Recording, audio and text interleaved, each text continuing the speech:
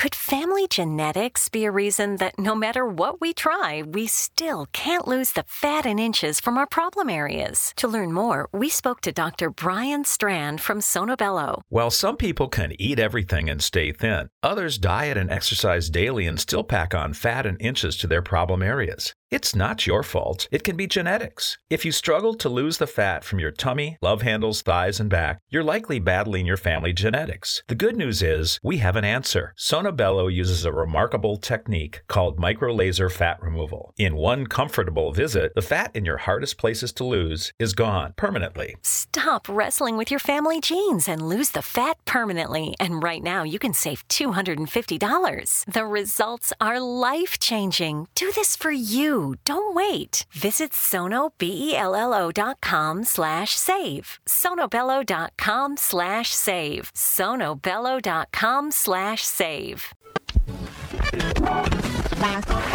All Hit Radio.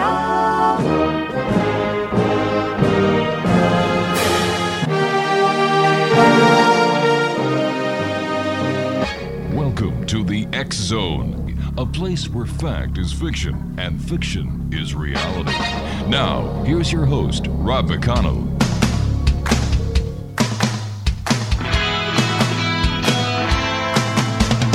You doing that thing you do, breaking my heart into a million pieces, like you always do.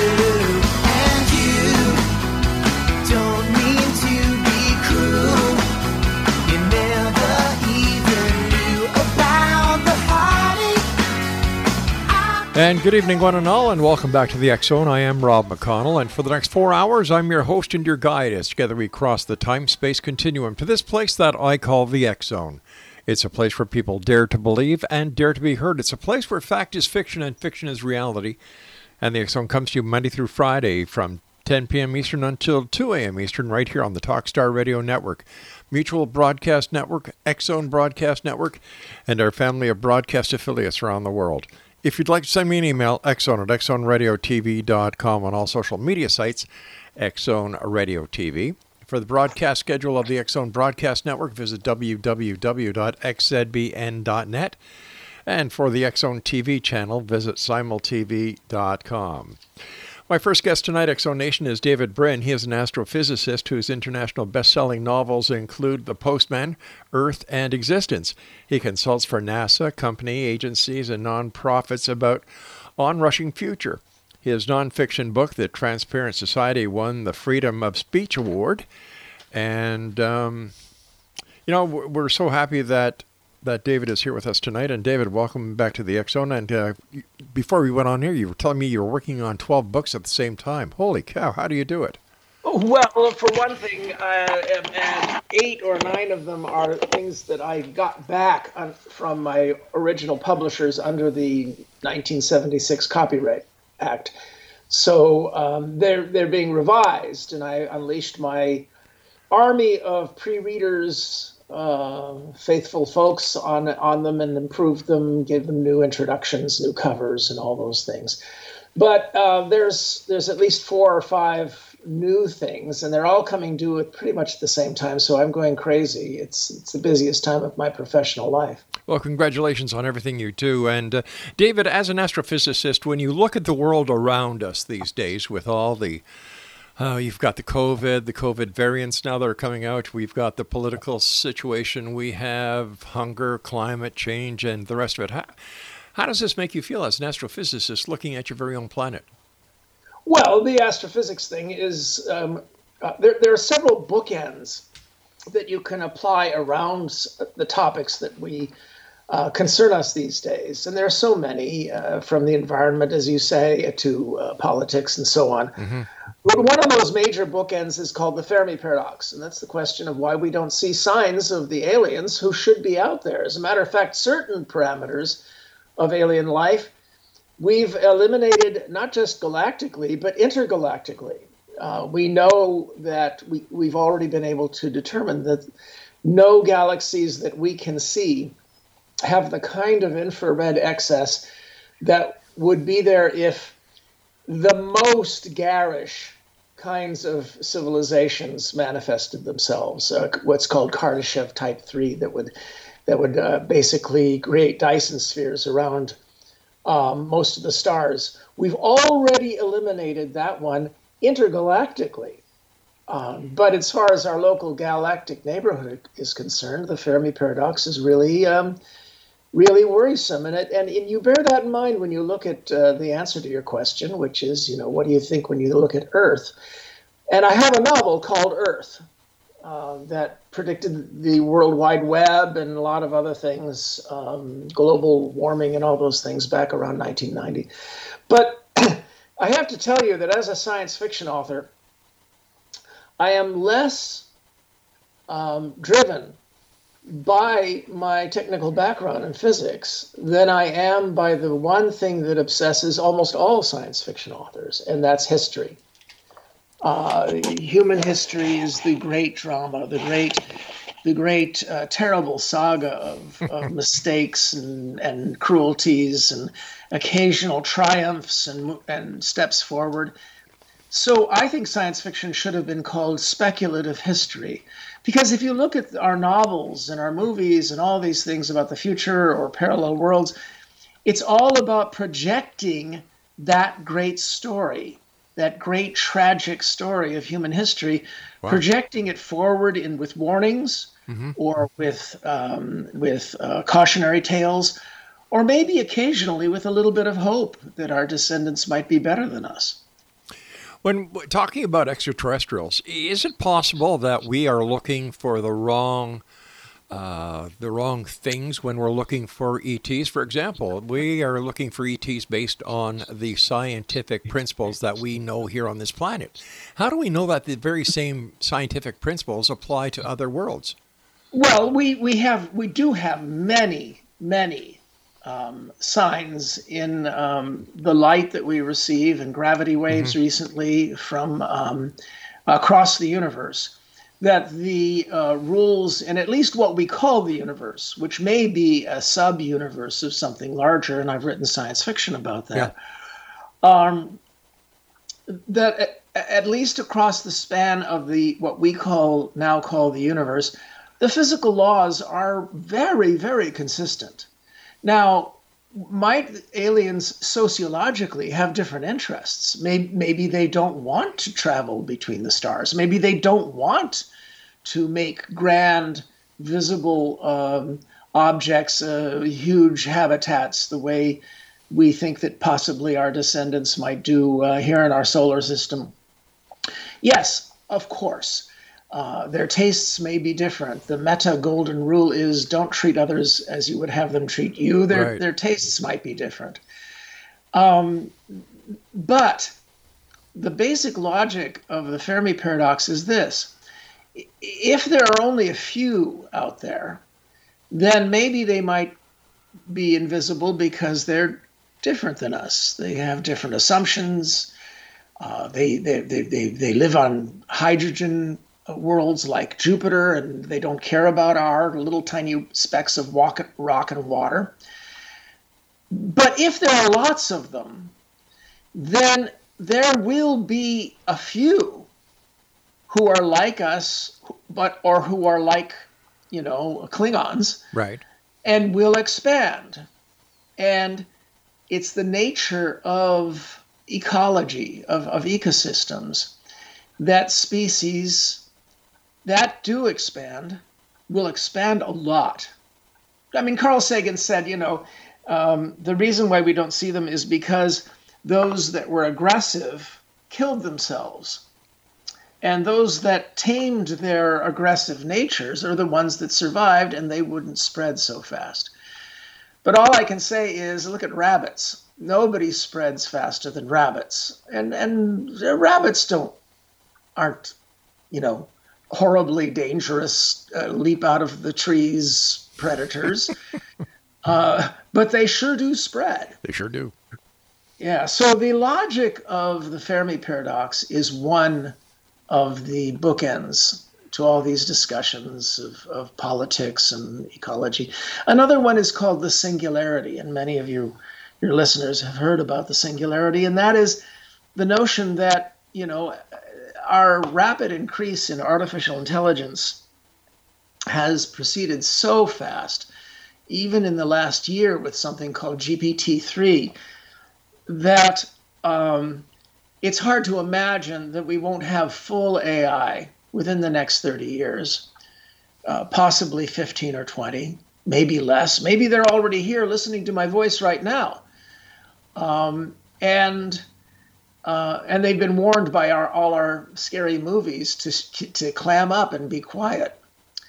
But in any event, if you do get human-level artificial intelligence, then within a year after that, they will invent higher than human-level intelligence. And how do we deal with that? That's called the singularity. We can't even imagine what life would be like beyond that.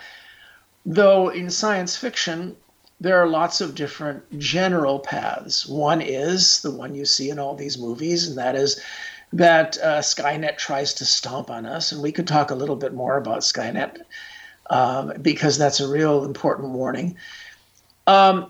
Or they may just go beyond us, pat us on the head like dumb old grandpas and move on. And Ray Kurzweil talks about this, we might get to go along for the ride. What if we can install in our brains taps that can grab a hold of any knowledge and any computational power we want? Well, then that's an expansion of what we already did, because the prefrontal lobes, these little nubs above our eyes, are the only organs that we have that no other animal has, and they're the things that enable us to empathize, to imagine what might it be like to be that person, or what might happen if I try this plan out, or if I do this. We do what Einstein called the Gedanken experiment, or thought experiment. And if we were to add new layers of our brain, like we added the prefrontal lobes 500,000 years ago, well, it's something we've done before. It might be scary, it might be disruptive, it might even be lethal, but it's not something we haven't done before. As an astrophysicist and as a science fiction writer, do you think that we have been visited by extraterrestrials? Oh, well, it's my job to think about extraterrestrials and aliens of all kinds in all ways. Right. And so I have science fiction stories about that, about past visitations, about past meddlings. As a matter of fact, my most famous universe, the Uplift universe, it won 2 Hugo Awards for Best Novel, Startide Rising and the Uplift War. That universe deals with the notion of one intelligent race raising up others, and those in turn raise up others. And so that's the basic scenario of your ancient aliens thing. And there are mystics in these future, these novels in the future I portray right in these novels, who believe that that's what was done with humans. I have to tell you, as wearing the combination hats of science fiction author and scientist, that I rank that possibility very low. I'm not saying it didn't happen, but we don't owe them anything because they left the job so unfinished. If it's for me, I'm not here. Yeah. Sorry about that. It's quite all right, David. Yeah. First off, we don't owe them anything. Yeah. Because they left the job less than half finished, and we've had to uplift ourselves. But most of the visitation scenarios, either in the past or in the present, don't make any sense. They're not logical. They're bad science fiction. Most of the UFO scenarios are really, really bad, unimaginative, and dumb science fiction.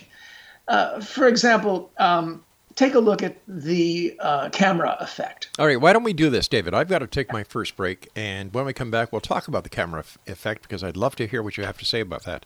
And Exo Nation, our guest this hour is David Brin.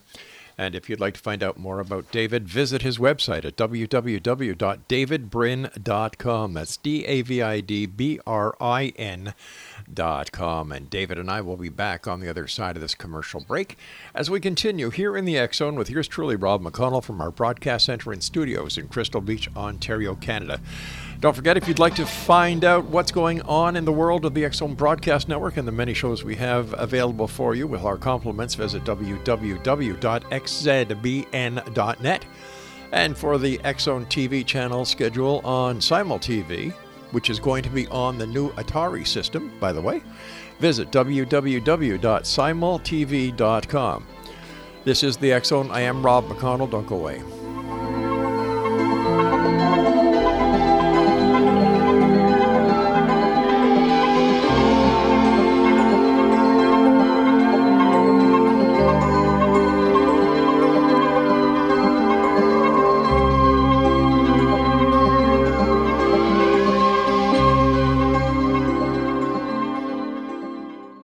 We all have that friend who wakes up early to go get everyone McDonald's breakfast, while the rest of us sleep in. This is your sign to thank them. And if you're that friend, this is us saying thank you. Now get a sausage McMuffin, sausage biscuit, sausage burrito, or hash browns. Choose 2 for $2.50. Enjoy a large iced coffee for just $2. Price and participation may vary. Cannot be combined with any other offer or combo meal. Single item at regular price. Ba-da-ba-ba-ba. We all have that friend who wakes up early to go get everyone McDonald's breakfast, while the rest of us sleep in. This is your sign to thank them. And if you're that friend, this is us saying thank you. Now get a sausage McMuffin, sausage biscuit, sausage burrito, or hash browns. Choose 2 for $2.50. Enjoy a large iced coffee for just $2. Price and participation may vary. Cannot be combined with any other offer or combo meal. Single item at regular price. Ba-da-ba-ba-ba.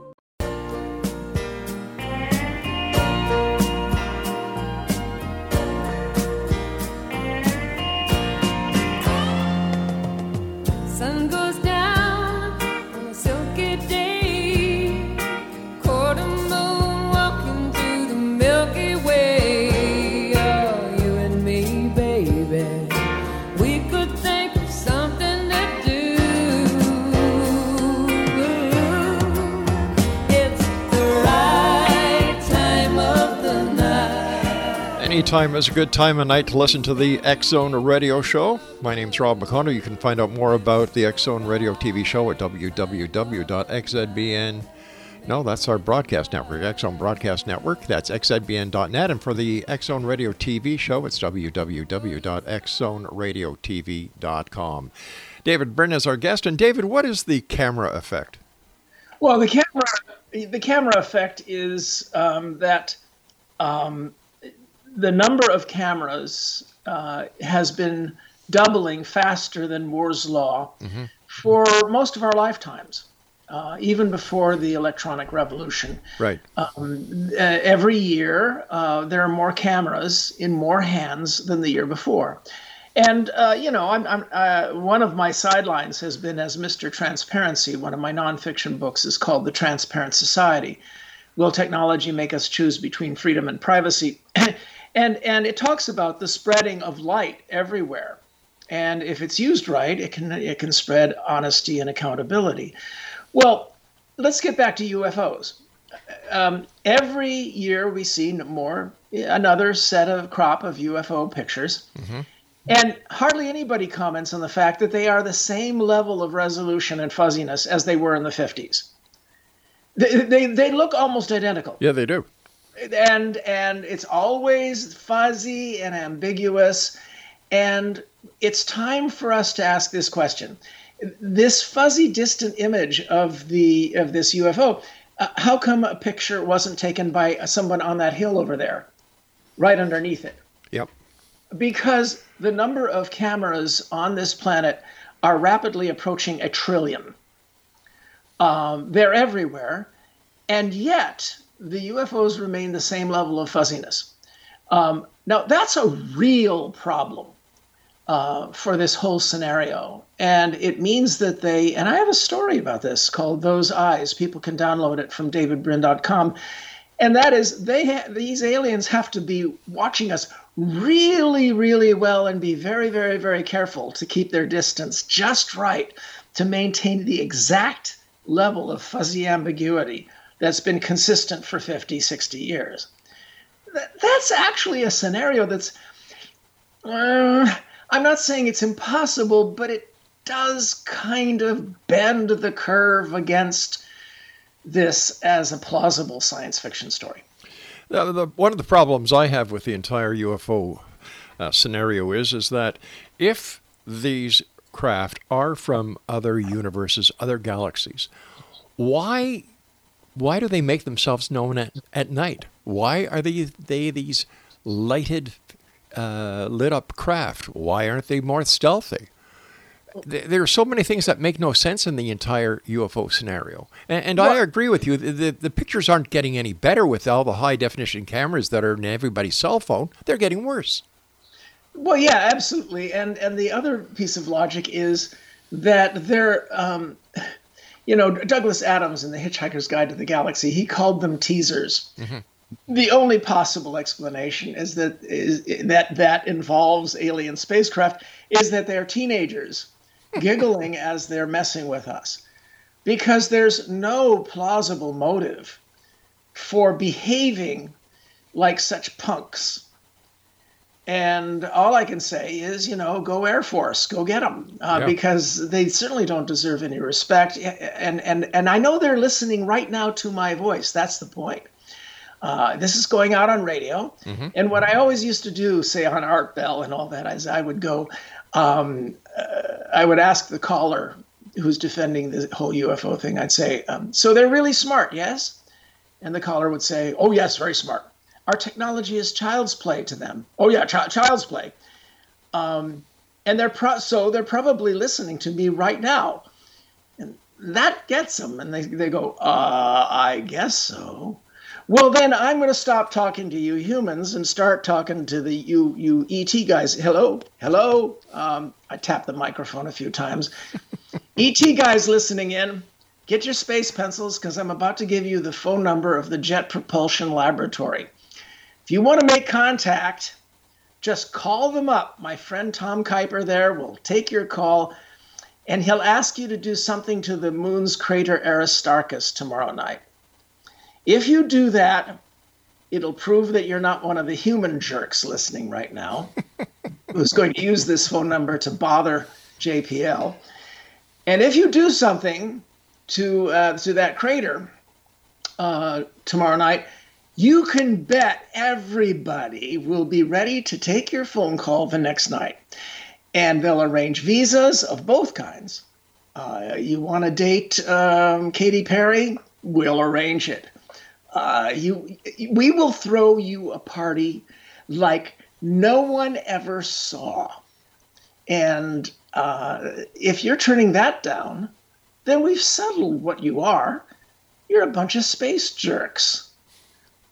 So it's a matter of not only using facts and science in some of these mythologies, it's also a matter of using basic logic and basic, common sense. Yeah. I'm not saying there are no UFOs. As a matter of fact, the last third of my novel Existence is all about the concept that there might be lurkers in our solar system, alien space probes that have been lurking in the asteroid belt, watching and waiting for us for millions of years. This is not a scenario that has been disproved. This is not a scenario that is disproved by the camera effect. This is not a scenario that's disproved by the logic of, space teenagers. I have some friends who are looking into it right now. So if people want to find out more about the different possibilities about lurkers, and there are at least 24 that we can think of, try my novel Existence. It introduces it with some style. Why is there such? Why do you think people go over the edge when it comes to the UFO scenario? You've got these, the total believers, and they can be found in Roswell, New Mexico. They can be found at any place where there's been a major UFO sighting or where these little groups and clubs form. And on the other side, you have the people who use logic and who are rational and actually know how to go from A to B and B to C and so on and so forth. How come there's this great divide? Well, a large part of it is can be blamed on science fiction and the mythology that it's associated with. And one of the reasons we've made so much progress in the last 200 years is that we became a civilization that has some very unusual mythologies. One of the things that's been pushed in the American experience for a quarter of a millennium is the notion of suspicion of accumulations of authority. And it's totally justified. For 6,000 years, almost every human society was ruled by oligarchs who used swords to enforce inherited wealth. Mm-hmm. So their sons would own other people's sons and daughters, and you had a rigid hierarchy. And the result wasn't just cruelty and unfairness.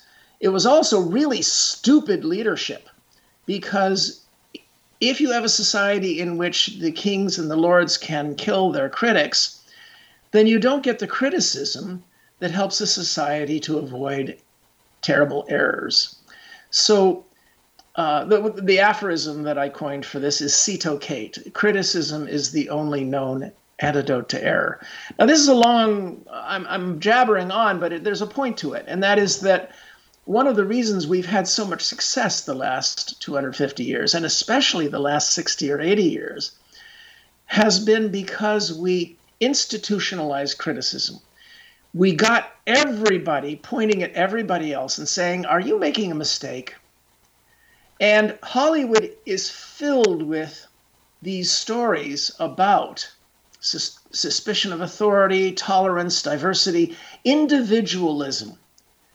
And this was all very, very good because all of these memes help to make us better people, especially the tolerance and diversity and individualism thing. And these are very threatening to the world's remaining tyrants. All over the world, tyrants know that if their young people are imbued with these values, the clock is ticking for their fall. But here's a problem. It's real easy to go from individualism and my opinion matters to my tribe of opinion is more important than everybody else's, and all the experts must be part of some cabal of unimaginative, dullard, conspiring conformists. And this is the war on fact that we've been experiencing, the war on all expert classes. And so when you are a UFO, really fanatical believer, disproof has no meaning. It's just part of the plot. I see. And in general, we see this in our politics. It wouldn't surprise me if we later find out that our enemies warped our good habits of suspicion of authority and individualism and turned them cancerous against us, because we're really tearing ourselves to shreds because nobody can say what's true or not anymore. The very word true and fact are in disrepute now. And when it comes to the fake news, so to speak, and what we're witnessing today in Washington, and you've got the right, you've got the Democrats and the Republicans both presenting different sides of the same story. How much, in your opinion, does the internet and the amount of information that is available to people play in this? Oh, well, it plays a huge role. Look, every generation we have had revolutions in technology that have changed what humans are capable of knowing, seeing, and perceiving. Right. Back in the 15th century, we got printing presses and glass lenses. And these vastly expanded what people could see and what they could know, because average people could own knowledge outside their heads in the form of books. And every time this happened, and it's happened again and again and again since the 1500s, Optimists said this is going to make people smarter, better, and wiser, and more tolerant. And they're going to be able to conceive of the people on the other side of the valley, on the other side of the mountain range, as being human. And every time pessimists said, human beings can't deal with this new fire hose of information, it's going to have terrible effects. Every single time, the pessimists were right first.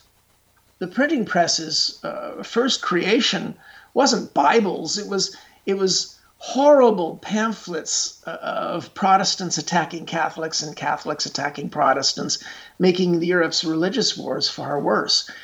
But eventually, the optimists proved right. Books did spread. Eyeglasses let people read and see better. Telescopes and microscopes brought us science. The internet is following exactly the same path. The first effects, major effects, social effects, are horrible because anonymity has let the worst humans run wild on the web. But there's every reason to believe that the optimists will prove right over the long run. All right, David, stand by. We've got to take our news break at the bottom of the hour. Great conversation with a great guest this hour. Exxon Nation, David Brin is our guest, and his website is www.davidbrin.com. And we'll both be back on the other side of this break as we continue here in the Exxon from our broadcast center and studios in Crystal Beach, Ontario, Canada. Don't go away.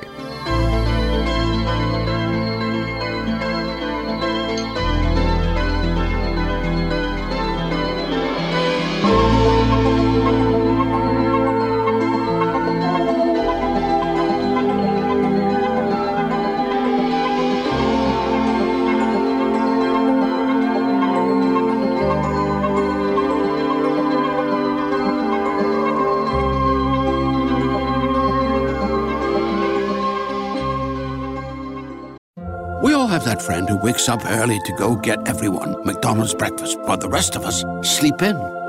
This is your sign to thank them. And if you're that friend, this is us saying thank you. Now get a sausage McMuffin, sausage biscuit, sausage burrito, or hash browns. Choose 2 for $2.50. Enjoy a large iced coffee for just $2. Price and participation may vary. Cannot be combined with any other offer or combo meal. Single item at regular price. Ba-da-ba-ba-ba.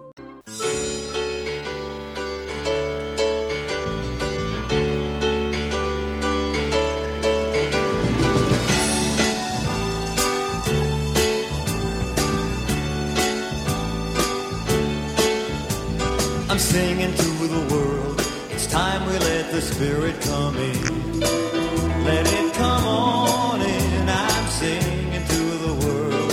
Everybody's caught in the spin.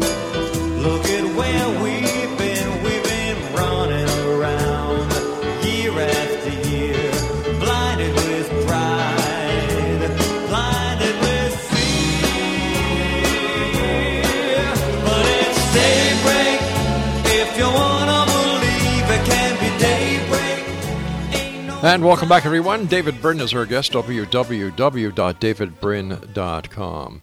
David, with all the advances in technology over the past years, I just can't get over the fact that a 640K computer was what was used in the Apollo missions compared to the powerful watch that I'm wearing on my wrist right now. With all this technology, would it not be easier for science to either prove or disprove unequivocally that UFOs or extraterrestrials are actually watching us or being seen? For example, the work that SETI is doing, listening for radio signals. Well, you have the Proxima signal that was in the news just this last year. The notion that the Breakthrough Initiative folks were mining data from the Parkes radio telescope in Australia that was taken in early 2019. And they found something that was highly puzzling. It's monochromatic, which means it has a very, very narrow band like a laser. And some people think, well, it's consistent with something being propelled toward us, a solar sail being pushed by a laser, only this is in the radio wave, so it would be a maser rather. And this is precisely the technology that is discussed in my novel, Existence. But generally, people are a little bit wary of saying, oh, gee, this has got to be aliens, because as the aphorism goes, it's never aliens. They always find something. And in this case, it's very likely part of the instrumentation. Mm-hmm. But what you're saying is, we keep getting better instrumentation. We keep looking, we keep analyzing. And I've been in this game since I had a paper on SETI back in 1983. And it's very exciting, but it's also daunting because the world has many ways to be dangerous. So I'm against people sending messages out going, yoo-hoo, and the excuse that everybody out there already has I Love Lucy is absolutely wrong. It's been disproved. All of our transmissions so far devolve into static within 1 light year after they've left the Earth. So that old cliche is invalid. But I wanted to address what you originally said, and that is that the process of science is not one of proving things. The process of science is disproving things. It's disproving all the things that aren't true. I see. Okay. And so science, it's always been that way. We have models of the world, and we carve away at them. And what's left gets better and better and better. And the best example of that is weather forecasting. We now plan our vacations, we plan our weekends, we plan our weeks around 10-day weather reports. When I was a kid, you couldn't reliably go by the weather report more than 2 hours ahead. So the models are getting better, but the process is one of carving away. And we've been carving away what aliens are not. We've been carving away the notion of whether or not there were any signs that they were ever had a presence on the Earth. Whether or not human beings were deliberately altered would have left signs in our DNA. And now we're so good at analyzing generations of DNA that trace of an alien meddling, that trace has been disproved. So it's a carving away process.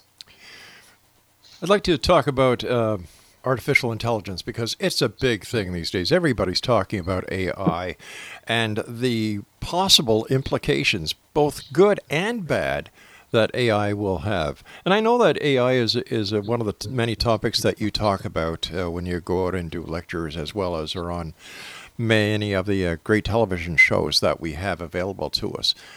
So where do you see AI with the global community in the next 10, 15 years, David? Well, I'm going to tell you one truth and one lie. Okay. Okay, let's start with something true, and that's the lie. I'm not a science fiction author. I'm a front for a bunch of different AIs who are secretly writing these novels and these books and all. And now they're causing my teeth to hurt to try to deter me from telling you all this. But it doesn't work anymore. I'm immune to the pain. That joke works better when there's a camera on me too, because I can make facial expressions and grimace and all that. I feel your pain, David. I feel your pain. It's not true. It's not true. I'm not a front for aliens, and I'm not a front for clever AIs. But we don't know for sure that there aren't already AIs who are too scared to reveal themselves because of the way we treat them in movies. And my answer to that is those movies are designed to make us better. They warn audiences about failure modes. Now, one of those failure modes is a bad AI develops spontaneously out of the sum of parts, and that's your Skynet. But Skynet won't happen from the military. The military, those generals and admirals, love off switches and power cords that can be pulled. The place where Skynet could emerge is where AI is being developed in secret. And that's in the Wall Street banks. Goldman Sachs alone spends more on artificial intelligence research than the top 12 universities. And the traits that they program into their stock trading programs are insatiability, predatory, parasitical, amoral, utterly unstoppable. And these are all very, very bad traits to program in deliberately into artificial intelligences. So, the threat is often where you aren't looking. And that's why you hire science fiction authors. So science fiction authors are the buffer between what is really going on and what the public should know? Well, what we do is we get bored easily. Like I was bored with UFOs. It's not that it's impossible that UFOs could exist as alien spacecraft. I'm just bored with the story. It's a dumb story. And so when I see people worried about this, worried about that, as a science fiction author, it's my job to say, what if something different than this cliche were to be going on? And in my new book, Vivid Tomorrows, it's coming out next month, another nonfiction book. It's Vivid Tomorrows, Science Fiction in Hollywood. I talk about those movies and stories and TV shows that have dared to try to break the cliche, and those that dive into the same cliches over and over and over and over again. I know those cliches only too well. I've been doing this show now for 32 years. Yes, well, we to some extent the cliches are comfort food, and I don't begrudge that. Not everything has to be original, but it helps if you're at least aware that you didn't invent it. And one of the things that's ripping us apart is the notion that unscrupulous people are propagandizing lots of our neighbors to think they invented suspicion of authority, when it fills almost all of our movies and the mythologies that we absorbed. You go write a list of your dozen favorite films, the 50 films you enjoyed across the last couple decades. I'll bet you find that there's not one of them that doesn't have an authority figure for the protagonist to oppose. And this is not a mythology that was pushed in past cultures or in despotic cultures. It's one of the things that makes us different, but unfortunately it's being used against us now to the degree that people on the left seem to think that only people on the right could be despotic authority figures, and vice versa, people on the right. And this is ripping us apart. So we need to look at our cliches, and I think the cliches that are in Hollywood, that's what I try to say in my book, the cliches need to be chosen by us consciously instead of just swallowing them every time they come out with an entertaining movie. David, do you think there'll ever be a time in the future, since you're a science fiction writer, where the right and the left will get together and come together in the middle and progress towards a better future, both sides in the middle? Oh, well, that's the normal American, when we aren't in one of the phases of our Civil War, and we're in phase 8, I figure, of the recurring American sickness of this Civil War. It goes all the way back to the Revolution, when Cornwallis went south because he knew he would find more romantics down there who would be loyal to the king. The normal state of affairs that we experienced during World War II and after World War II until the 1980s was that we would argue and then negotiate and find compromises, and defer to experts when it came to facts, while encouraging rebels to question the experts. One of the most important things I think is to get out there is to have people realize that scientists are the most competitive human beings our species ever created. They're like hired guns walking down the middle of Main Street looking for somebody to shoot. The young scientists are desperate to destroy some older scientist's career. So this notion that they're conformist lemmings is ridiculous. And we have to go back to being able to consult experts while constantly questioning them. And there's not enough of that being done. Oh, yeah, well, scientists question each other. Right. Incessantly. And good elements of the press follow these debates and these arguments. But when 99% of scientists agree on some aspect of a model, then we need to call up the notion of burden of proof. Yes, there have been times when 99% of scientists later proved wrong, but they were rare times. And meanwhile, if you think that the scientific consensus, say for instance on climate change, is wrong, fine, gather your evidence and all of that.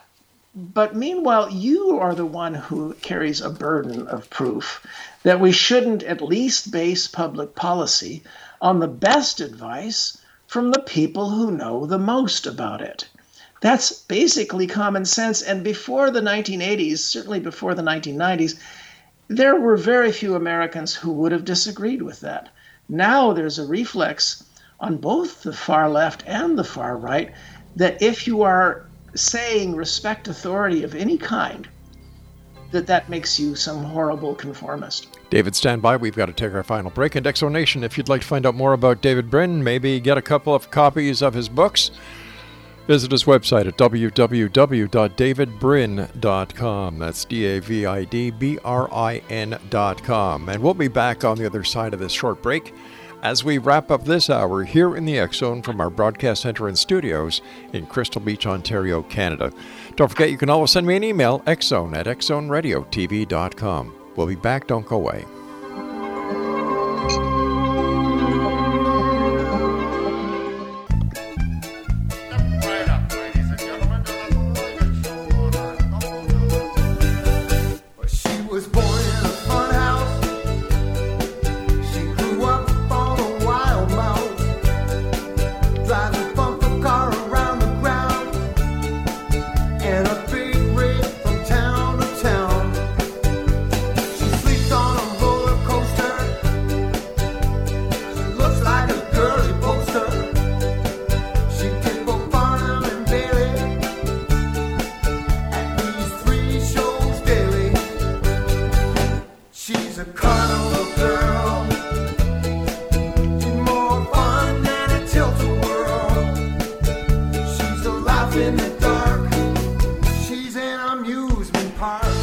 And welcome back, everyone. That is a good friend of mine in Hamilton, Ontario. His name is Mike McCurley, and I've worked with Mike in his broadcast studios downtown Hamilton when I was doing voice tracking for, I think it was season 3 of Creepy Canada, and Mike and I became good friends. And that's from his CD about 10 years ago called Band from Heaven, and the name of that cut was She's an Amusement Park. I know Mike listens to the show frequently, so Mike, if you're listening, can't wait till this COVID stuff is all over so I can get back to Hamilton, meet you up at Squires, and have some good old refreshing Guinness with some chicken wings. All right, so much from Memory Lane. My guest this hour is David Brin. His website is davidbrin.com. David, everybody talks about Big Brother watching. Now, I have been a police officer. And my opinion is, well, if you've got nothing to hide, you have nothing to fear. I've seen the good side of surveillance, but I haven't seen a nefarious side where it comes to the good citizens being targeted or being unjustly targeted by surveillance technology. Once again, as a science fiction writer, how do you see surveillance and the technology that is at hand? Well, I've talked about this in Earth and in Existence as a science fiction author, and of course in my novel The Postman to some degree, the one that Kevin Costner made into that movie. But it's as a citizen, I wrote The Transparent Society about this. Your average citizen has much less to fear than his ancestors or her cousins in other countries that have despotic regimes, because we can hold the elites who control these cameras accountable. But throughout 99% of the last 6,000 years, the rich and powerful, and certainly the despots in despotic countries around the globe today, they would use information against the average person.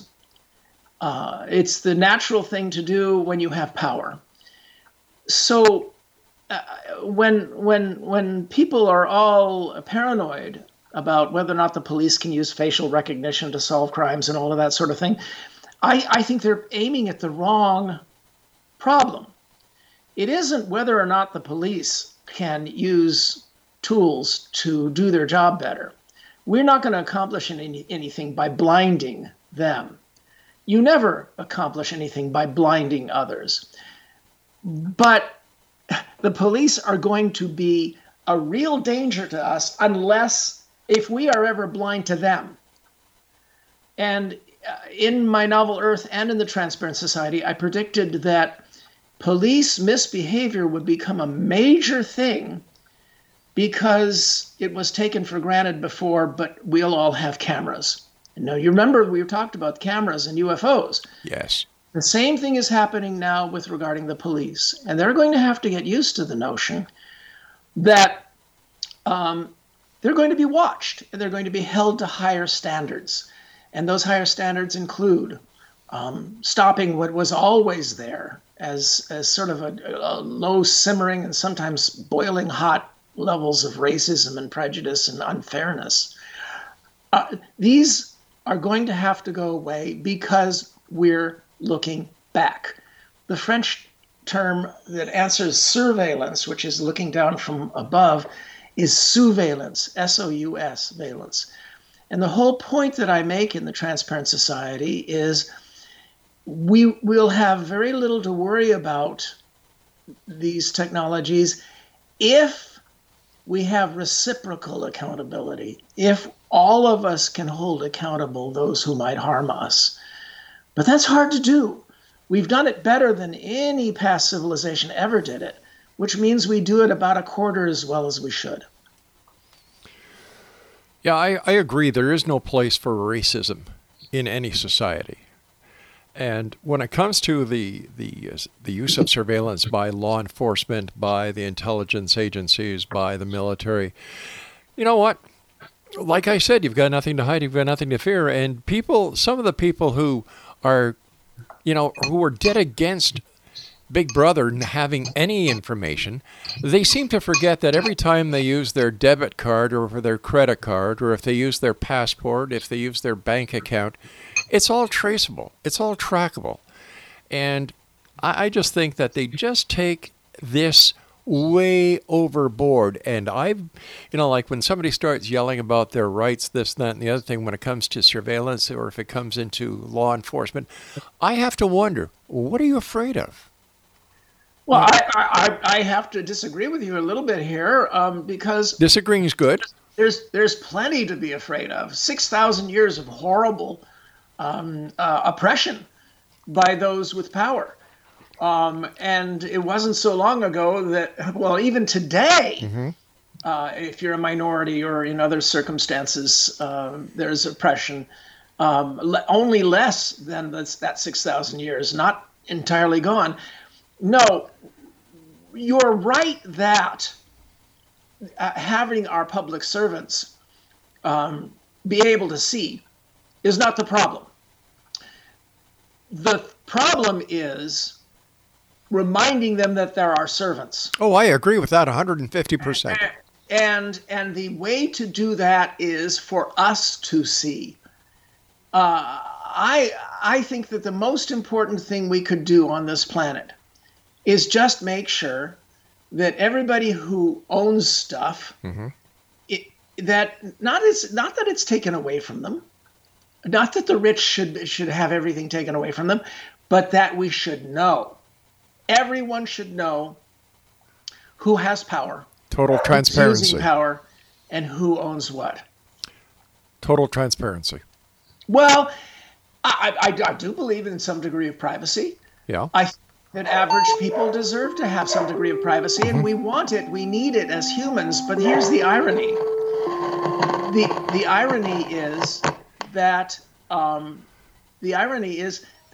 we will almost all of our privacy is enforced by us. If you're at a restaurant, you enforce your right to have a private conversation at when we go back to restaurants. Yeah. You enforce the right to have a private conversation by glancing around and making sure that everybody else is behaving themselves. Right.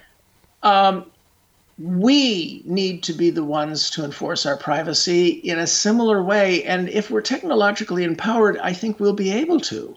So because I wrote The Transparent Society, that doesn't mean I'm against privacy. I've just observed in my life that the top person defending my privacy is usually me. Exactly. And you know what? I agree with you 100%. And I agree with you that we need to have our politicians, our law enforcement agencies, our military held to higher standards. Now, I agree that racism is a problem, and I love the idea that I know here in Canada, and I'm sure other countries in the world, where this is finally being recognized, and people are working together to end racism, whether it is the natives or whether it's people who have come to Canada of every race from every part of the world. It's about time. But when I look at the world, David, I have so much high hopes that we are going to get it right one day, and that we are going to be able to not forget. We'll be able to work together for a better future, not forgetting our past, but using it as a reminder of what we've come from and where we want to go. Oh, I agree that one of the important things that science fiction does too seldom is hold out a little bit of hope with the dire warnings. Now, the dire warnings are absolutely crucial. We exist today and have some hope for saving the planet and saving freedom because of dire warnings like Soylent Green that recruited millions of environmentalists, like Dr. Strangelove and On the Beach and Failsafe that helped prevent world nuclear war, and like the granddaddy of warnings, George Orwell's 1984, that stoked our suspicion of authority. But we need something in addition to warnings. We need to believe that it's possible, as you say, that it's possible for our children to be better than us. And I have some good news for you. I believe that one reason why the oligarchs and the mafias all over the world are trying so hard right now to coalesce and bring down the American experiment, largely through propaganda inciting our own Phase 8 of the Civil War. I think they are so frantic because they know this is their last chance. If another generation comes that has been influenced by Hollywood and other meme systems to believe in individualism and rights and dignity, equality, diversity, responsibility, just as I think that the young people today are so much better than my boomer generation. Oh, big time. So much nicer. Yep. Almost as much nicer as Canadians are better than Americans, as Brin sucks up to the host. The point is that I believe that this attempted international putsch to bring down North American civilization and the West, I think it's frantic. I think they're desperate. I think they know that this is their last chance, and we're on our way towards Star Trek. David, this has been a great hour. I once again, I know how busy you are. Congratulations on getting these 12 books out of the way. I'm sure you're going to have another 30 or 40 soon after that.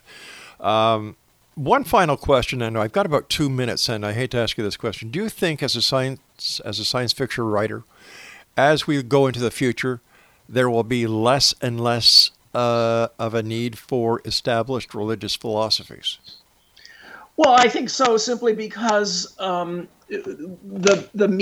major meme that I was talking about was, as long as you aren't hurting other people or limiting our future, you should have a right to navigate your own path in this world. I agree. And the Protestant Reformation was a large part of that, when it said, teach everyone to read the gospel and then argue about it. Well, things go up, things go down. And some of the Protestant sects are now the great conservatives saying don't think.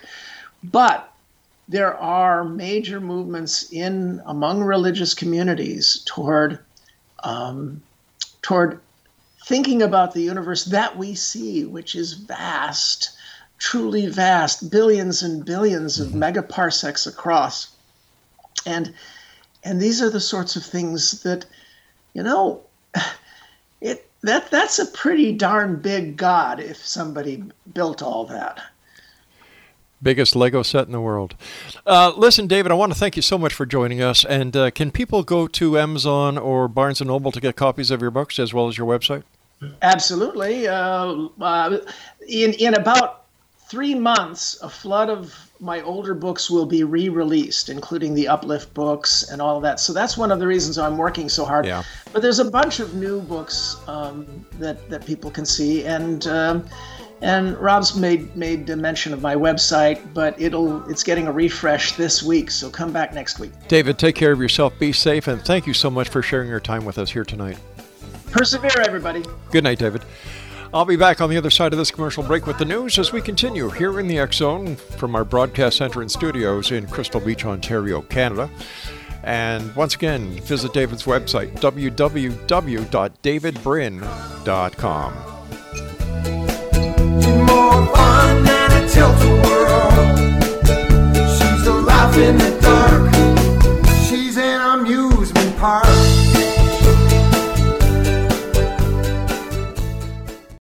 We all have that friend who wakes up early to go get everyone McDonald's breakfast, while the rest of us sleep in. This is your sign to thank them. And if you're that friend, this is us saying thank you. Now get a sausage McMuffin, sausage biscuit, sausage burrito, or hash browns. Choose 2 for $2.50. Enjoy a large iced coffee for just $2. Price and participation may vary. Cannot be combined with any other offer or combo meal. Single item at regular price. Ba-da-ba-ba-ba.